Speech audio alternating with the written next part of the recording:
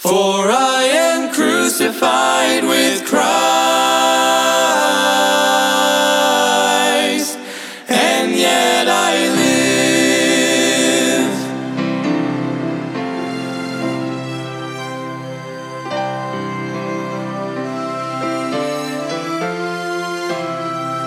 Embrace the cross where Jesus... Welcome to Crossbound Ministries, where we are bringing the gospel of Jesus Christ to the world, encouraging Christians and pointing sinners to the cross. Will you please pray about supporting our broadcast and ministry that gives us the ability to spread God's word? You can get involved by going to crossboundministry.com. Please welcome our preacher, Mike Sadler, as he brings us an important message from God's word. Embrace the love the cross requires. Cling to the one whose heart... Amen. Open your Bibles up with me to 2 Corinthians chapter number 13. 2 Corinthians in chapter number 13, as we'll try to end this chapter today. Now Paul's right church at Corinth. Corinth was a very industrial, a very rich city, so a very wicked city. It was like a poor city. Many Apostle Paul traveled along in ship, and probably because it was the fastest way to get around back on from major cities that were on the port, just like there is today. So Corinth was a very wicked city, and Paul started a church there. And since he started that church and he left and he's evangelizing, there's many things that has happened. We went through the book of Corinthians. We know that there was even a man that was having adult relations with his stepmother. There was all kinds of wickedness, and there's all kind of batting and malice, and many different things. Many teachers had tried to creep in, and some had crept in, and Paul is refuting and rebuking them for allowing this to happen. This is our final chapter number 13. The Bible says, "This is the third time I am coming to you. In the mouth of 2 or 3 witnesses shall every word be established." Now it's amazing. He's re-quote Old Testament scripture there. And when he's talking about capital punishment, you would have to do it with to be 2 or 3 witnesses. Isn't that amazing thing what Paul has, and he's telling this church, this is the third time. The third time, I'm trying to situate. The third time I'm pointing in the right direction. The third time I have to get on to you. But he says, in the mouth of 2 or 3 witnesses shall every word be established. That's an amazing thing. You can read that in Deuteronomy 19:15. But he's using what they use if they were going to punish somebody, capital punishment, you would have 2 or 3 witnesses. And so Paul knows, hey, I know I'm right, and it is more than 3 witnesses to validate what is going on in the church that is wrong. In verse 2, he says, I told you before. When a sentence starts out like that, or somebody comes and they say that, you know the problems. If a parent speaks to their child, they say that I already told you, that is exactly what Paul is doing here. Verse number 2, he says, I told you before and foretell you as if I were present. The second time and being absent, now I write to them, which heretofore have sinned, and to all other that I come again, I will not spare. Verse 3, since ye seek a proof of Christ speaking in me, which to you word is not weak, but is mighty in you. They doubted Paul at times, but Paul validated. Read the whole book, or if you listen to sermons that I've done many times, Paul validated he is an apostle of the Lord Jesus Christ. He was sent by God to work, to preach God's word, to establish church. And he said, verse 3, since ye seek a proof of Christ speaking in me, like they didn't believe him. Are you not believing me? You're not doing what I'm telling you to do. You're doing what the word that God has given me. I'm giving. You are not obeying it. Like he said, I've already told you. Do you not believe that it's Christ working in me? That's the flesh for you right there. When flesh creeps in. And let me just say this. When the flesh creeps in, you'll start doubt. The devil did in the garden. He came to eat and say, Yea, hath God said. Did he really mean that? Should you take it that way, literally, what the Bible says? You should. God literally says what he literally means. You need to take it serious, and you need to take it literal. Why? Because it is the best thing for you and your life and your spiritual well-being. Because the thing about you will flow out of your relationship for the Lord Jesus Christ. The more that you love the Lord, you'll love your wife. The more that you love the Lord, the more that you'll love your husband. The more that your family, the more that you love the people at church and the people down the road. Everything in your life will flow through that relationship with the Lord Jesus Christ. It is so important to obey Scripture. Paul is telling here, I've already told you that what you're doing is wrong. I've already told you you need to get this right. What right? Get sin in life. Get sin in the church. Verse number 4. For though he was crucified through weakness, yet he lived by the power of God. For we also are weak in him. But we shall live with him by the power of God toward you. How can Paul live out what God wants him to do? By the power of God through him. How are you going to live out what you should be to other people? What you should be to other people doing wrong, that are doing you, that are saying things that are wrong. How can you live that out? How can you live out a godly life? You can't. I can just tell you that. You can't. But when you totally and completely lean and rely on God and his power in your life, just as Paul says here, but we shall live with him by the power of God toward you. It is by the power of God that you can get righteous and holy life. It is by the power of God that you can forgive those that have hurt you. It is by the power that you can forgive the unforgivable. It is by the power of God that you can lay down your life for your spouse. It is by the power of God that you can keep your home godly and pointed in the right direction. It is by the power of God that you can kick the pride out of your life. I can't speak for the ladies on that, but I know men, including myself, pride is one of the biggest problems in our life. If you look here in the morning, that's the guy that's going to give you the most problems each and every day. It's you, yourself, and I. That's exactly what it is. And listen to what Paul tells in verse number 5. Examine yourselves, whether ye in the faith prove your own selves. Know ye not your own selves, how that Jesus Christ is in you, except ye be reprobates. Paul doesn't ask him, are you saved? Paul doesn't ask him, are you born again? Paul tells them, examine yourself. Whether you be in the faith, whether you be born again, whether you're a Christian. I'm here to tell you today the same goes for you, ladies and gentlemen. You examine yourself. The Bible says, work out salvation with fear and with trembling.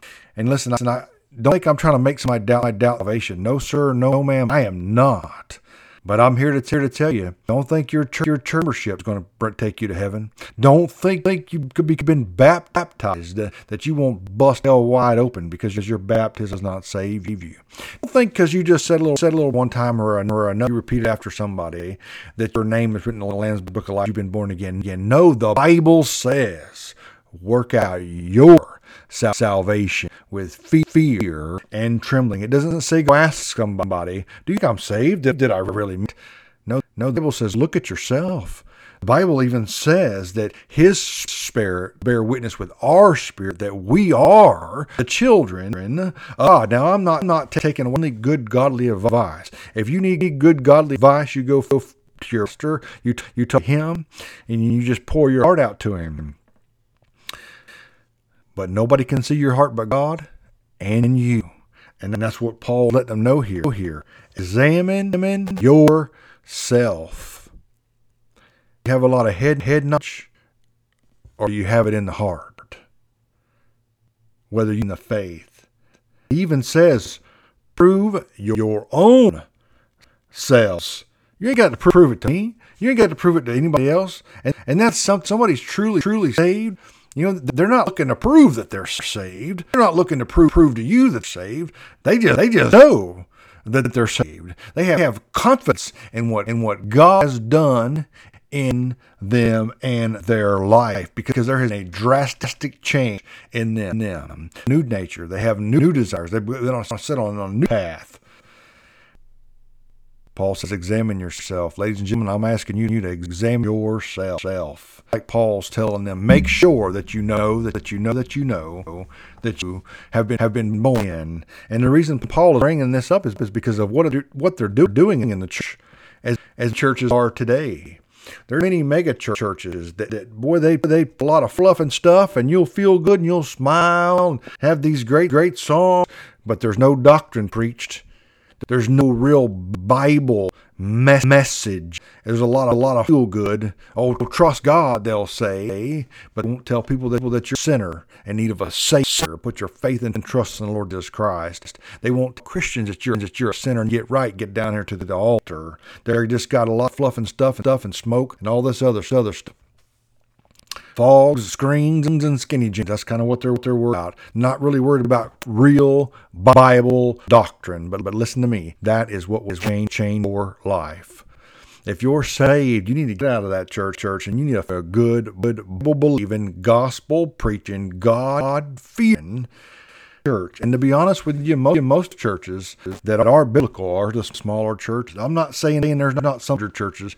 My experience in my life, from what I've seen, most of the time it is smaller churches that are biblical.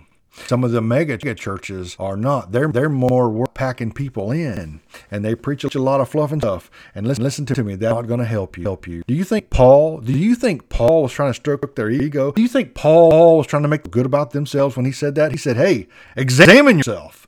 Whether you're in the faith," he said, "prove yourself." I don't think he was trying to just lift them up and make them feel good. He wanted them to look at their own heart and see if they were truly saved, if they've truly repented of their sins and faith and trust in the Lord Jesus Christ. Because what you're doing is wrong. You need to get it right. And listen to me, that's what any good preacher will tell what you're doing is wrong, and you need to get it right, whatever it is. And you say, well, I just want a list of what I should do and what I shouldn't do. Well, there's some of that in the Bible, but there's a lot of the Holy Spirit convicting you that, hey, you know that's wrong, that's leading you down the wrong path. And when you start having thoughts, your mind takes off and it wanders and it goes down the wrong path. And before you know it, you're in your mind, you're way out in the middle of Sinville, and you to get it back right. Reel your mind back in. You to yourself, what you're going to do. I'm going to put down my flesh. Paul says, I die daily. That sounds crazy. I'm going to tell myself what to do, but that's exactly what you do. You need to tell yourself what to do. You get it right. You need to say, I'm going to follow God. I'm going to put him first. I'm going to keep life right. I'm going to keep my mouth right, and I'm going to keep my marriage right. Amen. That will keep you down the right path. So Paul said, examine yourself, whether you're in the faith or accept ye be reprobates. If he was trying to lift them up or just make them feel good, he certainly would hold them, check yourself, make sure saved, that you're not just a bunch of reprobates. That's exactly what he told them. Verse number 6, he says, by trust that ye shall know we not reprobate. Paul says, I trust that you know by my ministry, by my testimony, that we are not, that we are preaching the truth. That we are giving you God's word, that we are doing God's work, God's way. Amen. There's something to be said about that. As one missionary said, God's work done God's way will never lack God's supply, and that's absolutely true. Paul says, I trust that you know that we are not reprobates. Verse number 9. Now I pray to God that ye do no evil, not that we hear approved, but that ye should do that which is honest, though we be as reprobates. Just because a person's saved doesn't mean they won't struggle with the flesh. Just because a person's saved, a person that's saved can do anything that an unperson can, except for go to hell. Why? Because there's something so sacred, touch it, and that's your own free will. And you see Christians that can act reprobates. Sometimes our attitude can get so foul, and we can do so much wrong, and we can do so much hurt. People think, well, you're supposed to be a man of God. Well, you're supposed to be a Christian. Well, you go to church. You should that way. But sometimes our flesh, if we don't reel back in and get it right, it can get away from us. And maybe that's what Paul's saying here. Maybe every now and then something came out that I didn't act right, but I'm doing God's work. Even with David, as much as wrong as David did, he committed adultery and murder, and had the man that he had murdered carry his own death sentence back to war. But yet still said, David's a man after my own heart. Why is that? Well, when David was younger, he did everything he could. He was all sold out for the Lord, very zealous for the Lord. He was going to serve the Lord with all his heart. And he did mess up, but he did repent. He had a heart of penance, and that means everything to God. God knows we're going to mess up and excuse it. He doesn't say it's okay, but thank He's there when we want on our face and get right and say, God, I'm sorry. I can't believe I did that. I'm so sorry. Help me to get it right. And so Paul says, though we be as reprobates. Paul even went on to say that, and one said, the things that I don't want to do, that's what I do. And the things that I do, that's what I don't do. So maybe he's referring to that a little in this verse. Maybe they saw that, but they had to know that's God's plan, God's power upon his life. There's no way that a man could have that biblical insight without God's hand being on him. Just like Nicodemus, when he went to Jesus, he knew that, hey, we know you are from God. There's no way you could do it without the power of God on your life. And I'm here to tell you, even though that church at Corinth was wrong, they knew that Paul was right. They knew that Paul was trying to point in the right direction. Paul wanting them to be right and get right with the Lord, even to his own hurt. He loved them like a child, like a parent loves their child. I will sacrifice. It don't mean I won't spank you. It won't mean I won't come tell you wrong. It don't mean I won't come jump on you. But I will do everything it takes to try to get you right. And Paul felt that way about the church. Even though they were a wicked bunch of reprobates, they lived in a very sinful. And can I just say, they were very wealthy also. And there seems to be something of that. When people are just, or country or nation, we're so wealthy.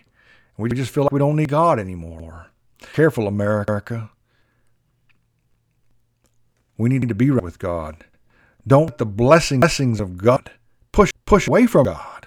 Now think about that. How many people in the Bible were blessed? How many people do you know have been so blessed that they've just away from God? I got everything I ever needed. I got money, I got a house, I got prestige, honor, and position, all these things. And they just drift away from God. The blessings have God. They have let the blessings of God allow their own life to drift from God. So I often wonder, maybe that's why He doesn't bless some people, because He knows it's not that He don't love them, it's not that He don't want the best for them, but He knows that those mighty, if He were to bestow upon their life, that in itself would allow them to drift away from, and that's the one thing that God cares about. That's the one thing that God wants, that close relationship, ladies and gentlemen, with me and with you. Well, I say this, if you were born dirt floor poor, then you were born blessed. God made it easy for you to get in the kingdom of heaven. He said it's easier for the camel to pass through an eye of than it is for a rich man to heaven. He didn't say it was impossible, but he said it was easy for a camel to pass through the eye of heaven. So if you were born poor, you were born blessed. God made it easy for you to get in. Amen. Let's continue looking here. Verse number 8. 2 Corinthians chapter 13 and verse number 8. Do nothing against the truth, but for the truth. That isn't it? The truth always comes out. The truth rings the loudest. The truth will come true. The truth eventually comes. Those are all worldly sins. And But that's true. The truth's going to come out. The truth's going to rise to the top. You're going to hold the truth. I'm tell you, nobody's going to hold the Bible down. You can't kick God out of America. You ain't got to worry about the people that are atheists. Listen to me. Just because they're atheists doesn't affect God. God did it. I promise you that. The truth is the loudest. Number 9. For we are glad when we are weak, and ye are strong. And this also we wish, even your perfection. Paul says, I'm glad when we are weak, and I'm glad when you're strong.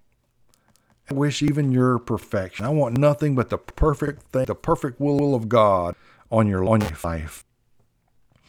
Even to my hurt, even if it makes me weak, I want you to be strong in the Lord. I want to see you perfectly walk with the Lord. A great example to us as Christians is we should be like Paul, to want to lift others up, to want to see others be right, walk with God.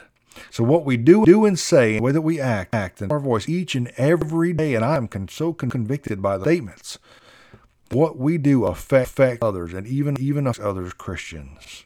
It definitely affects the world, because you may be the only Bible that a person ever reads. A lot of people aren't. They're not just reading the Bible seeking the truth. No, and you're not neither. It's just God put that in you when you are saved, that you want to seek God's will. You want to read the Bible. The Bible even talks about that. It says that a newborn baby, a new Christian will desire the sincere milk of the Word. And so God Himself is the one that desire in you. Verse 10, therefore I will write these things, being absent, lest present I should use sharpness, according to the power which the Lord hath given me, to edification and not to destruction. He's sharp with you, but it's for your good, it's for your edification. It's not destruction. It says in verse 11, finally, brethren, farewell, the very conclusion, farewell, be perfect, be of good comfort, be of one mind, live in peace, and the God of love and peace shall be with you. Greet one another with a holy kiss. All saints salute you. He says, be of good comfort. Be perfect. Now that's something to live up to, isn't it? Be perfect, but that's what we should be striving for. Even when we feel that's not attainable. Maybe you won't get there in life, but you certainly should be shooting for it. You sure should be going down that road. And we will get there one day when the Lord Jesus Christ comes back.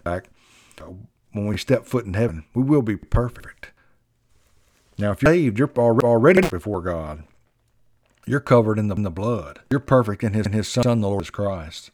Verse 14, the last verse. The grace of the Lord Jesus Christ and the love of God and communion of the Holy Ghost be with y'all. Amen. He says, I want the grace of God to be with you. I want the love of God to be with you.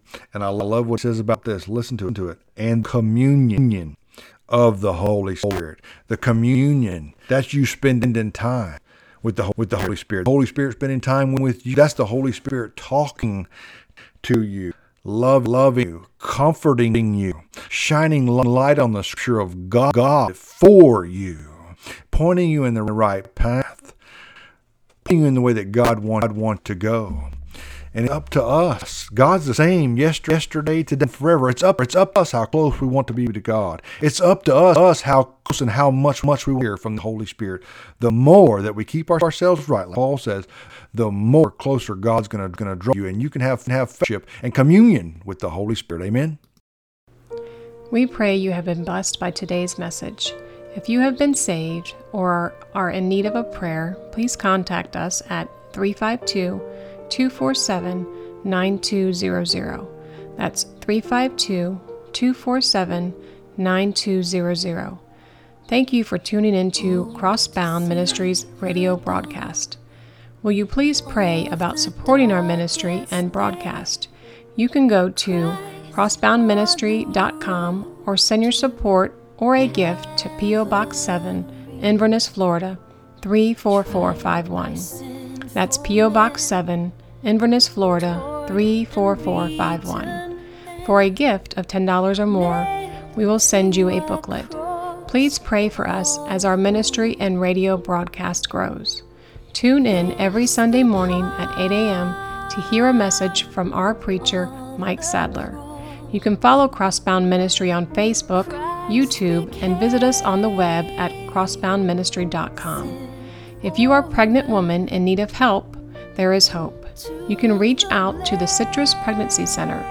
There are locations in Inverness and in Crystal River. Their phone number is 352-341-5176. That's 352-341-5176. This broadcast has been sponsored in part by Henley's Grading Incorporated for all your land clearing and hauling needs, located in Hernando, Florida, 352-897-3507. That's 352-897-3507. This program is sponsored by Crossbound Ministry of Inverness, Florida.